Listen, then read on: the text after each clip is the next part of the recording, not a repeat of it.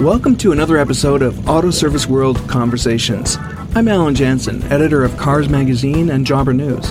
This is a podcast that brings you new ideas, comments, and concerns about the automotive repair and service industry, sponsored by SiriusXM Canada. SiriusXM is making it possible for you to offer your customers 3 free months of satellite radio.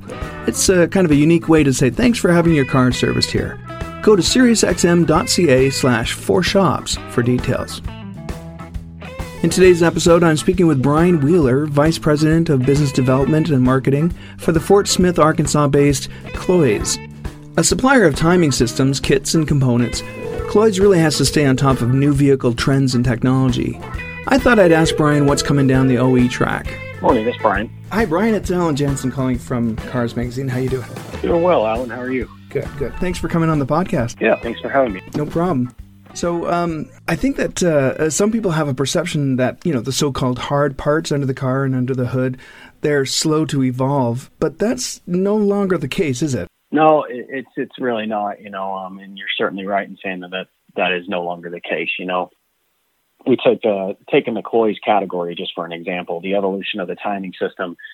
It's changed so dramatically over the past few decades. What was once a simple gear-to-gear cam drive is now a complete timing system. And, more of today's engines are built with a lot of different content or components. Mm-hmm. If you look at like a 2000 Ford Explorer, there were only 5 pieces in the timing system. Just 3 years later, the 2003 Explorer engine has 16 pieces. And that's really continued throughout the development of engine platforms. We actually just released a new variable valve timing chain kit for the GM high feature V6 engine that actually has 30 components in the kit. So it's there's a lot going on right there. And, you look at Ward Auto's top 10 engines every year, there's some pretty incredible innovations going on every year. Oh, yeah. It can be pretty tough to keep track of all the pieces that have to go into any given repair. Oh, yeah, it really can. And things have gotten very, very complex these days. Again, when you look at the amount of components in a timing replacement, there's a lot going on. Chains can experience the wear, guide contact surfaces can get damaged, guide bracketry can break, damage to tensioners can happen. So, all of those reasons and the fact that timing component cost is a fraction of the labor, we always recommend to do all the components at once when making the repair. So, that's something we always tell our customers. And now, of course, there's the added complication of sensitive electronics, that even so-called hard parts have a lot of electronics involved in these. It seems that simple replacement jobs don't really exist anymore. No, it really doesn't. And that goes back to like that high feature V6 I was just talking about with 30 components, and then you've got the VVT things going on there. So to your point, the sensors and things that are touching the engine. With the expansion of the system and other components and vehicles, Cloys and a number of other suppliers in a wide range of categories have really shifted the focus from selling that single component to selling a complete kit. Right. That's just going to help the technician have all parts in one box. And, those parts are all failing at similar intervals. So it helps the technician do the job right. Mm-hmm. Having the parts is one thing, but you also have to know what you're doing under the hood or under the car. I know that you guys have made a fairly big commitment to offering training to your customers. What form does that typically take? Yeah, Alan, we have really taken a strong focus on our training initiatives. We're trying to maintain a focused, consistent professional training program to make sure professional technicians are aware of the complete timing system.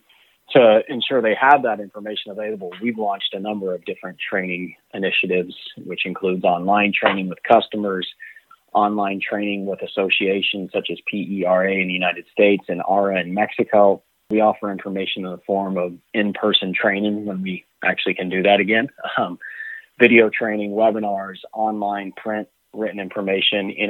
I really do think our team does a great job putting information together. Right. Getting it on our website, distributing it to the customer base. But it's something that we always challenge ourselves that we have to continue doing. We can't lose sight of that. Sure. And how well is it being utilized by the industry? I would say, especially right now, the industry's been very receptive of training. Our video products over on YouTube, I think we have 16 videos that have 3.3 or so million views. That's a lot of viewing for a timing system replacement. We also work directly with our customers in all the global markets that we serve, as well as with technical and vocational colleges or universities to ensure those current and future techs have the information they need to be successful. Unfortunately, some technicians are reluctant to take training, and maybe they'd change their tune if they knew what kind of technology will soon be making its way into their shops. Is that something your engineering department is paying very close attention to? Very much so, and it's not even just the engineering staff, but, many of our team, especially during the last few months here, I've spent a lot of time on different webinars, different meetings, just getting a better understanding of what's going on in the business, always looking at future trends, changes to engine platforms, changes to technologies that may one day have an impact on the aftermarket. For example, it may not be very new right now, but that's the timing belt running in oil. I actually think we talked about this a few years back. Mm-hmm.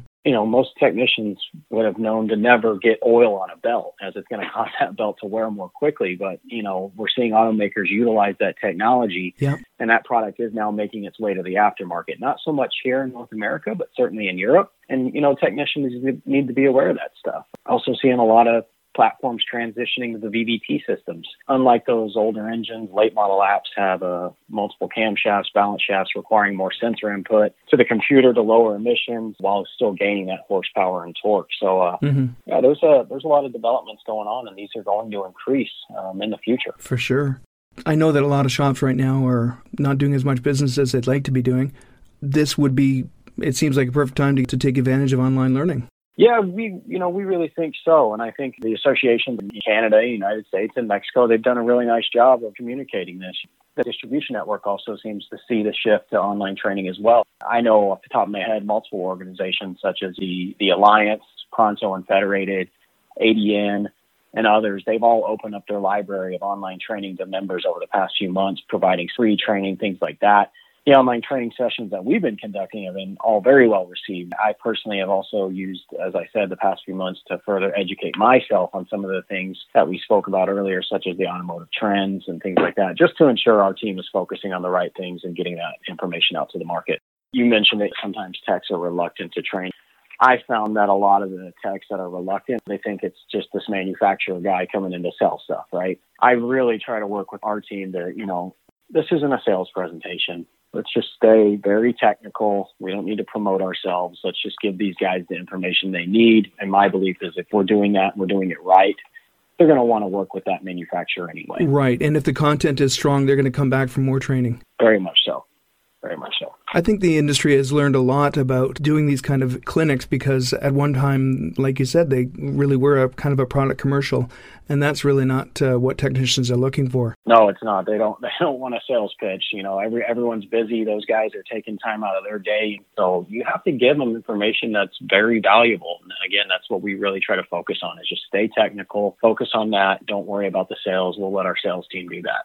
Webinars are great, but there's nothing quite like in-person training. You mentioned it earlier. Do you have any idea when that might resume? Oh, gosh. I wish we could do it now, but, that's certainly not the case. But you're exactly right. That hands-on, interactive, face-to-face training really helps, especially when you're working on something as complex as a 30-piece timing drive system. Exactly. Who knows? But as of now, Apex is still on to happen in November.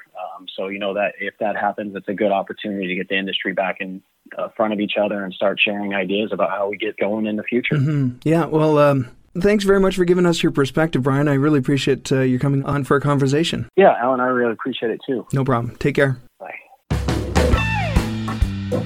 Well, that's it for another episode of Auto Service World Conversations. I'd like to hear what technology you're tracking, and if you have a point of view you'd like to share with the industry, let me know. You could be a guest on an upcoming podcast. Just drop me a note at alan@newcom.ca. You can subscribe to Auto Service World Conversations on Apple Podcasts, or simply visit autoserviceworld.com every Monday morning to hear another conversation. As always, I want to thank SiriusXM Canada for sponsoring us, and you for listening. I'm Alan Jansen. See you next time.